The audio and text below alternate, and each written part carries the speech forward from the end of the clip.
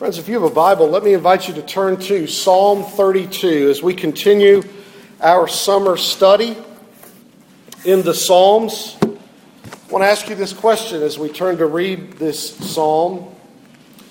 What is your strategy for handling things when you do something wrong? This is a psalm about that. Let me invite you to give your attention to God's Word.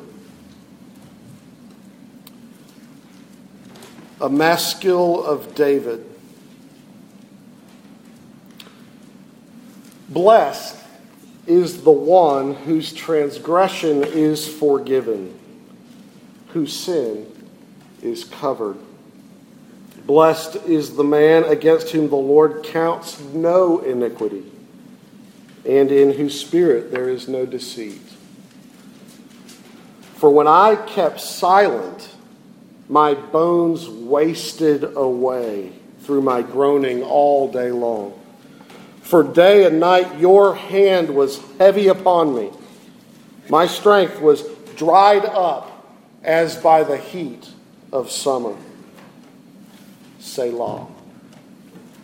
I acknowledged my sin to you, and I did not cover my iniquity. I said, I will confess my transgressions to the Lord, and you forgave the iniquity of my sin.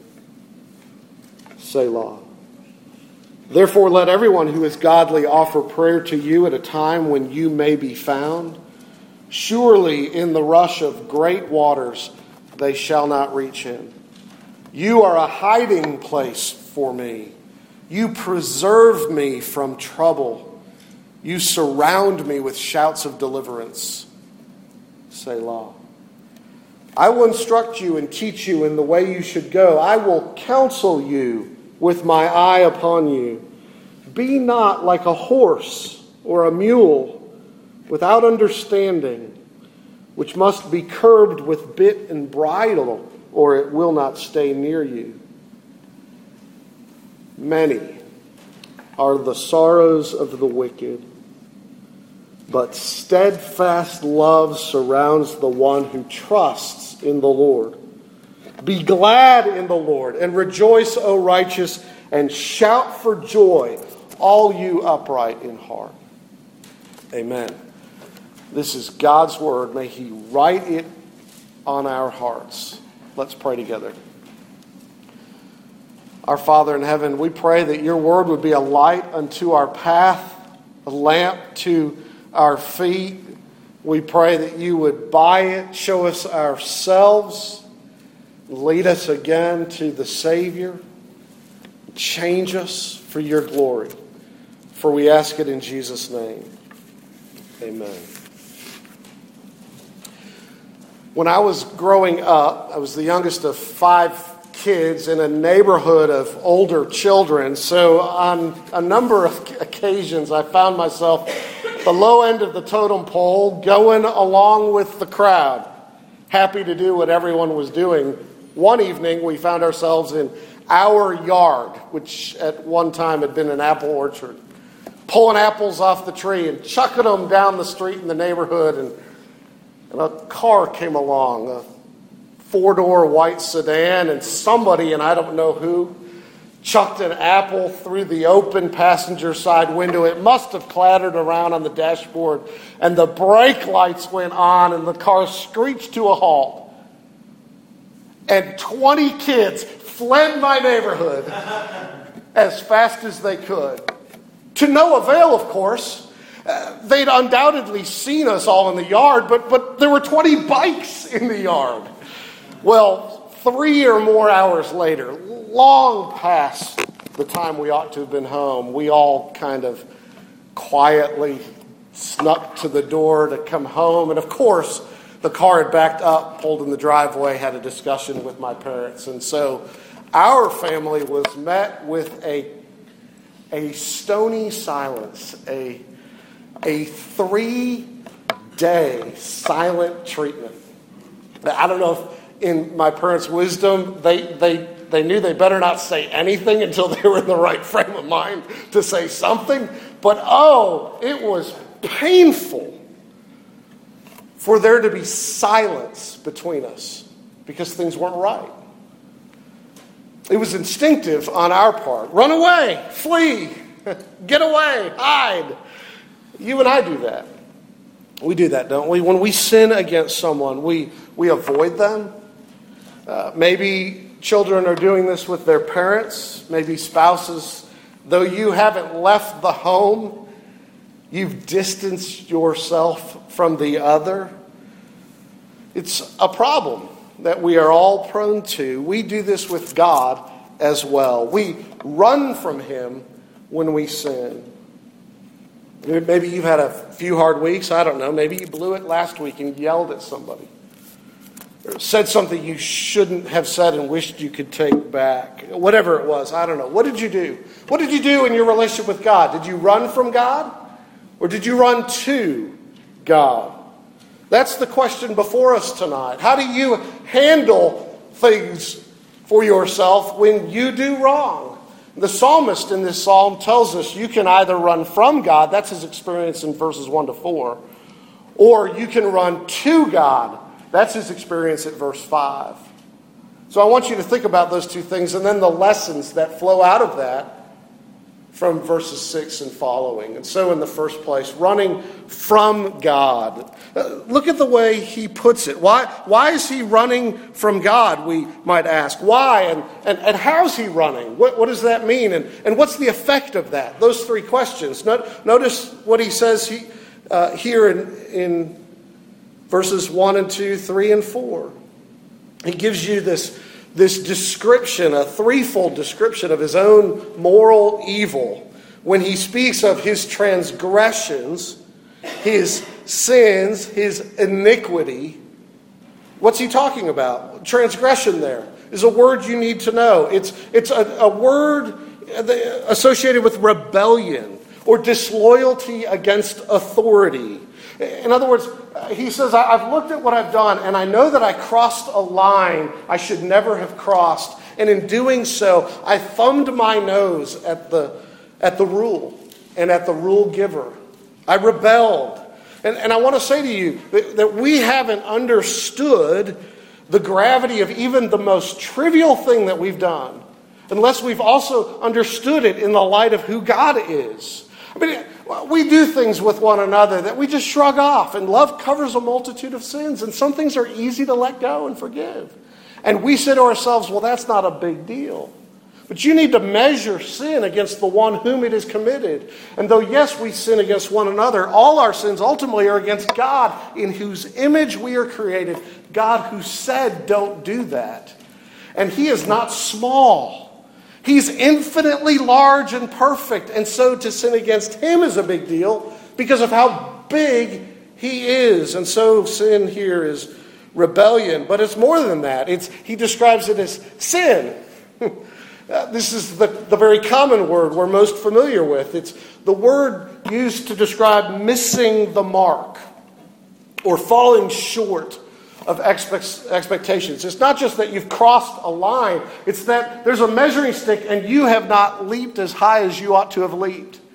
You shot an air ball in basketball. You fell short here. That's what this is. And then thirdly, there's iniquity, he says, in him. And this is, the NIV translated it's sin there, but the word is iniquity and it means corrupt, twisted, crooked, bent. It's that we are internally wrong. We're not right. And this is various ways to describe sin. The English word for wrong goes back to wrung, to be wrung out of shape. That's what we are, wrung out of shape. And we could pile up here, friends, the New Testament perspective. If you think this is just an Old Testament psalmist speaking doom and gloom about himself or us, well, Jesus said, in that very encouraging word about praying, he said, ask and it shall be given to you. Because which of you, if your son asked for bread, well, you'd give him a stone, break his teeth on it. Well, no, you wouldn't do that, Jesus says. But if you then, though you are evil, know how to give good gifts to your children, how much more does your Father in heaven know how to give good gifts. He's not evil. But just in passing, Jesus refers to us. And he says, we're wrong. And the Apostle Paul put it in Romans chapter 3 when he said, no one seeks God. We have all turned away. Together we have become worthless. So, friends, I know we don't believe this about ourselves. I know we don't believe it's this bad. But we won't be in a position to enjoy forgiveness if we don't see that we need to be forgiven. If we don't feel our disease, we won't seek a remedy. I heard, and forgive me, I can't remember where I heard this recently in the last week. It may have been home. Somebody was diagnosed with cancer, but when they were diagnosed, they were given just weeks. And they were gone in 2 days, but they had, to that point, no recognizable symptoms. They didn't know that they were infested with this deadly disease. You may not know that about yourself. But the Bible says you need to see that you might apply to the remedy, that you might find healing from the great physician. So we need to believe this about ourselves, but so that we might find forgiveness. But that's not typically what we do. We instead devise unsuccessful strategies for dealing with our sin. We don't go to Him for relief. We run from God. We hide out from Him. We do this in a variety of ways. Again, in verse 3, he says, when I kept silent. And then in verse 2, he talks about having his sins covered, verse 1, sins covered, but he only later discovered that God would cover them. He'd been trying to cover them. And he talks about somebody in whose spirit there is no deceit, no guile, they're open. But what he's saying is, but that was me. I covered my own sin. I kept silent about it. I had guile until later. So what are we talking about here? This is the way he was running from God. It may not have been visible to others, but he, on the one hand, simply ignored God and ignored his sin.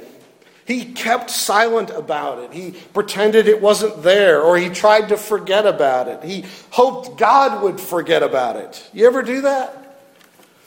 Go to sleep at night hoping that tomorrow you can just pretend that yesterday's in the past and it's all forgotten. But an all-seeing God sees it all. He tried to ignore it. He kept silent.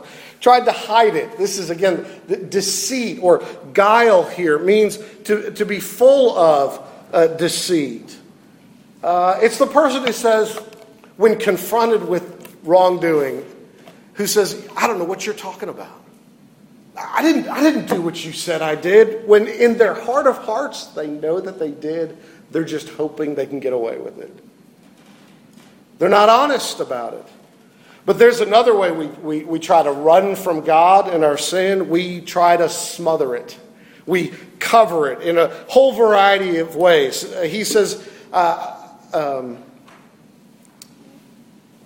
he had been covering it. And so how blessed is the man who does not cover up his iniquity. But he had done that for a time. How do we cover or smother up iniquity? Well, one of the ways we do that is to occupy our minds with something else. For some of us, we get crazy busy, working 60, 70 hours a week. For some of us, we distract ourselves with endless amounts of TV or emails or Facebook just to keep ourselves distracted from having to deal with our brokenness. Some of us surround ourselves with friends and fun so we aren't so alone, so our conscience can't trouble us. It's one of the ways we do it. We occupy our minds. Or we rationalize it. We smother our sin by excusing it. We say to ourselves, oh, it was late, or oh, I was pressured into it, or I was the youngest in the neighborhood, and I just got led astray by others. But they're culpable, I'm not. Everybody did it. Dad, everybody.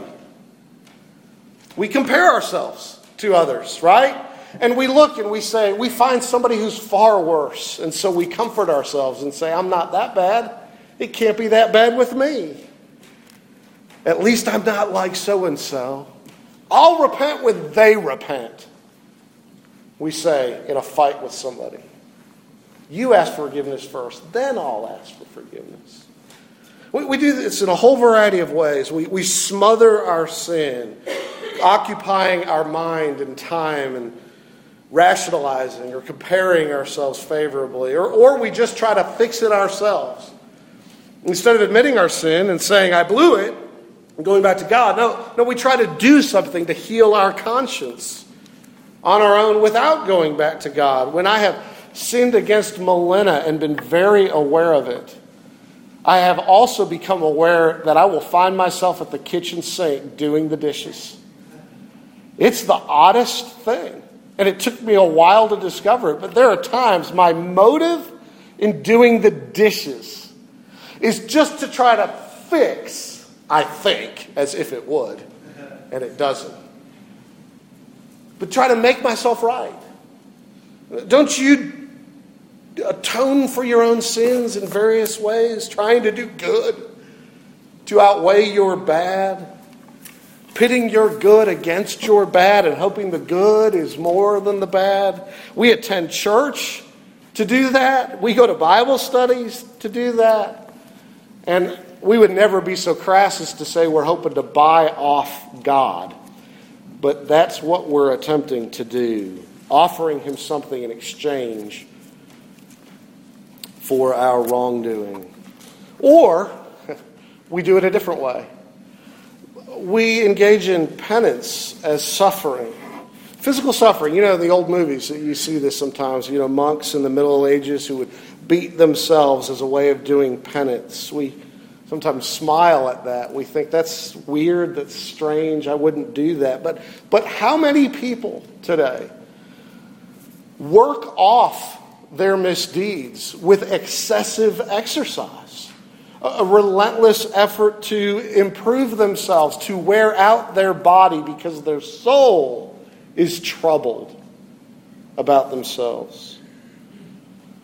Or we just suffer spiritually. We just think, well, if I could just feel bad long enough, maybe I can recover eventually. We kind of do spiritual penance. We cover our sins by smoothing over them, trying to fix them ourselves. These are all strategies, friends, in ways that we run not to God, but from God.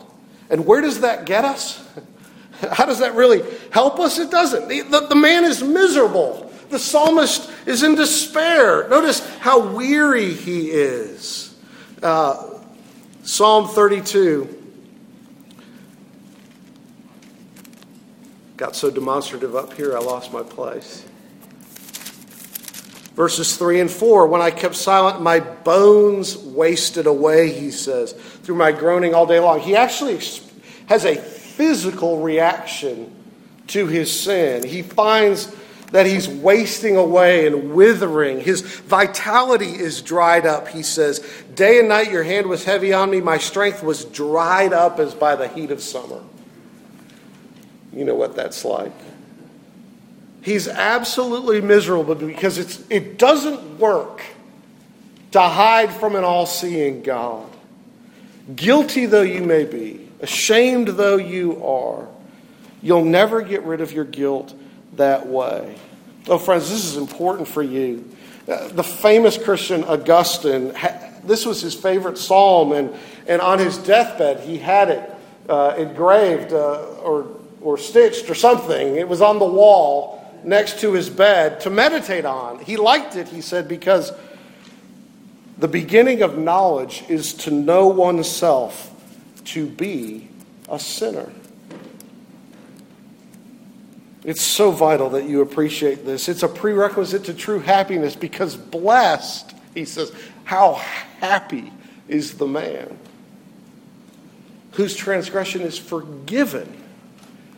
So we have to own up if we're going to experience that. So he's been running from God, and now at verse 5, notice the language, how it changes at verse 5. And I think even the NIV here puts, then I said, or then I acknowledged Verse 5, I acknowledge my sin to you. A time has passed. I acknowledge my sin to you. I didn't cover up my iniquity. I said I will confess my transgressions to the Lord. And what happened? You forgave. You forgave. He's run now to God in repentance. His conscience has bothered him. You know what your conscience is. It's your moral compass. It tells you you're doing right or doing wrong. Now, it can be malformed. Your conscience may say what you're doing is right and it's not right. It's not infallible. You and I aren't perfect in our conscience, but the conscience is the thing that keeps talking to us about our behaviors, actions, thoughts, attitudes. It's like spiritual nerve endings. You put your hand on an oven, children, and on a hot stove top, and you instantly react and pull it back because you have these nerve endings. Well, the conscience is like that spiritually, morally. And when our conscience is convicted by God the Holy Spirit and we're shown that we're wrong, what's God doing? He's not trying to hurt us. He's trying to help us. He's trying to turn us back to Him in repentance. He's not trying to make us feel bad so that He can wear us out so that we will get what we deserve. He's trying to impress upon us how serious is our sin and yet how willing He is to take us back to Himself. And so God is so good, He refuses to let us be comfortable in our sin. And He troubles us. His hand was heavy upon me, the psalmist says. Now, let me ask you this question. How much conviction by the Holy Spirit do you have in order to have true repentance?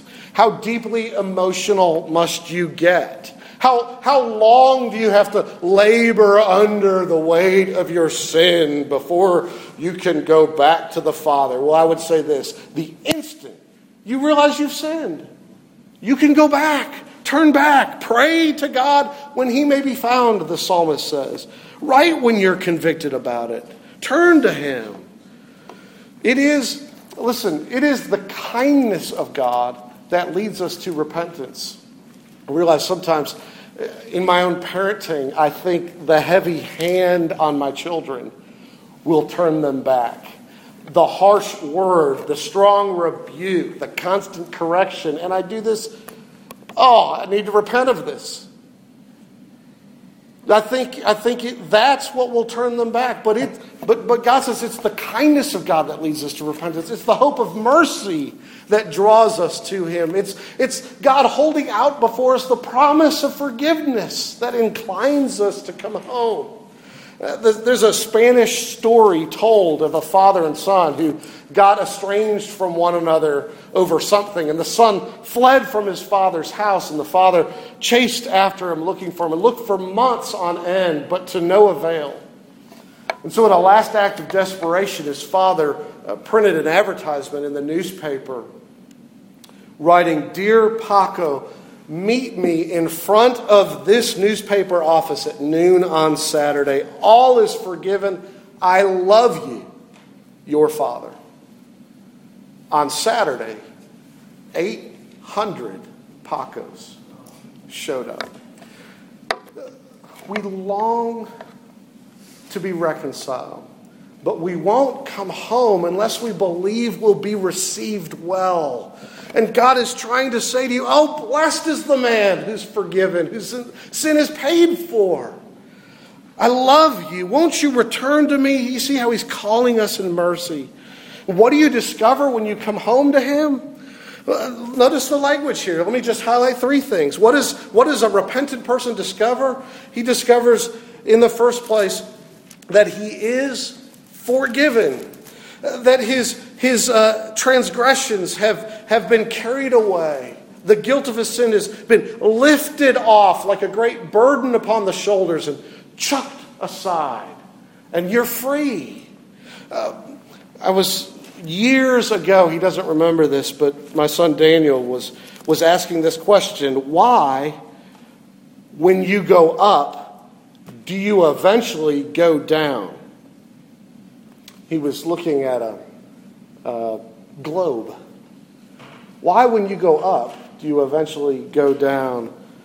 But when you go east, you just keep going east.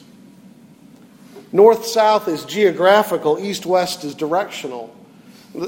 Psalm 103 says, as far as the east is from the west, so far has he removed our transgressions from us.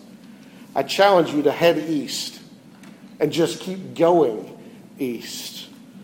That's how far God removes our transgressions from us. He lifts them off and he carries them away. Another way to put it is he buries them in the depths of the sea. But not only are they forgiven, the repentant person, it says they are covered. Notice that language, whose sin is covered here. This is a reference to atonement and to the Day of Atonement. The sins are covered when the blood of the substitutionary sacrifice is spilled and the blood is brought into the most holy place, into the very presence of God himself, and it is placed upon the mercy seat of God. And there in the presence of God, death has come. Judgment has been paid. The blood of a substitute in death has been laid before God. And this is the promise of the gospel, that Jesus, the true Lamb of God, wraps me in himself and absorbs for me what my sin deserves. And I am covered in him. I was years ago doing a kids vacation Bible school north of Jackson, Mississippi, with folks we didn't know. We went up for the week to help a friend at a church, and we brought in a special speaker, a fellow seminary student friend of mine who was going to give the talk every day. And one of the talks was this. He invited one of the kids to volunteer. And he had that kid stand about 5 feet away. And then he asked for another volunteer, and he had that kid stand on this side with a ball. And he said, now, when I tell you to, I want you to throw the ball at that kid as hard as you can. And everybody looked at him and said, what are you doing? What are you doing? You can't do that. We don't know these people. And he walked over to the young kid, and he wrapped his arms around him and turned his back and covered and shielded him and said, throw that ball. This is what Jesus has done for you. He's taken all that your sin deserves, and you are covered. How blessed you are, friends. But finally, there's this. Your sins, he says, are not counted against you. Again, the language here is helpful. This is what God does not do. He does not count your sin to your account. But he counts your sin to the account of Jesus. And so he dies your death. He credits it to Jesus. Oh, friends, this is so good. If we're assured today from 1 John that if we confess our sins, God is faithful and just to forgive us our sins and to cleanse us from all unrighteousness. Now, look, the first part of that we get. God is faithful, he says, to forgive. We understand that. He promised he would forgive, and God does what he says he promised. But what does it mean that he is also just to forgive? We rather want to read there merciful. God is faithful and merciful is what we say to ourselves. But 1 John says, no. He's just to forgive us our sins. Why? Because he has already punished his own son. And as a just judge, he will not also punish us for what has been punished upon the Son in our place for all who look to Jesus. And so he is faithful to continue again and again to forgive you. He's just to do it and faithful. The question I want to ask us then, pastorally, is this. If this is all the case, why am I more ashamed to repent than I am to sin? Do you ever find that to be the case in yourself? You're slower to say, I'm sorry, please forgive me, than you were to do the thing you need to be forgiven for. Why is that when God is more ready to forgive me than I am to ask for it? Why? Why? It's because I don't see my Father in heaven rightly. I don't see what he did to his own son because he loved me and gave himself for me. Listen, you've got to see this. And some of you may be saying, you don't know what my life is like. If you know what my life was really like, you wouldn't tell me I could be forgiven like this. I haven't prayed in 6 months, some of you are saying. I'm scared of being rejected by God. I've done horrible things. There's a song by Pink Floyd. And in it, an unbeliever talking to his girlfriend, wife, says, "If I show you my dark side, will you still hold me tonight? And if I open my heart to you and show you my weak side, what would you do? Would you send me packing? Or would you take me home?" If I'm real with you, God, we say, would you send me packing or would you take me home? And the psalmist says, he takes you home. I've confessed my transgressions to the Lord and he forgave the iniquity of my sin. That's so good. And then there are these lessons to be learned to close out the psalm from 6 through 11, just briefly. But notice how the psalm concludes with David exhorting us in verses 6 and 7. Therefore, let everyone who is godly pray to the Lord. And then God, I believe, speaking at verse 8 to us, I will instruct you and teach you the way that you should go. Well, let's just draw some final words here, lessons about running to God. In the first place, friends, notice from these verses that forgiveness is not the end, but a means to the end. Forgiveness aims at a reconciled relationship, in other words. Verse 6, he says, therefore, let everyone who is godly offer prayer to God, to you, at a time when you may be found. Surely in a great rush of waters they shall not reach you. You're a hiding place for me. You preserve me from trouble. You surround me with shouts of deliverance. In other words, he knows that he doesn't just get forgiveness from God. Forgiveness gets him God. And that the aim of being forgiven is to be brought close and in relationship and to know the Lord as his strong deliverer and his shield and his great reward, his friend in times of trouble, all these things. Forgiveness, the aim of it is a reconciled relationship. Every Christian, he says, should do this. Pray to the Lord that you may find the Lord to be your help. Have you experienced, friends, how painful it is when that doesn't occur?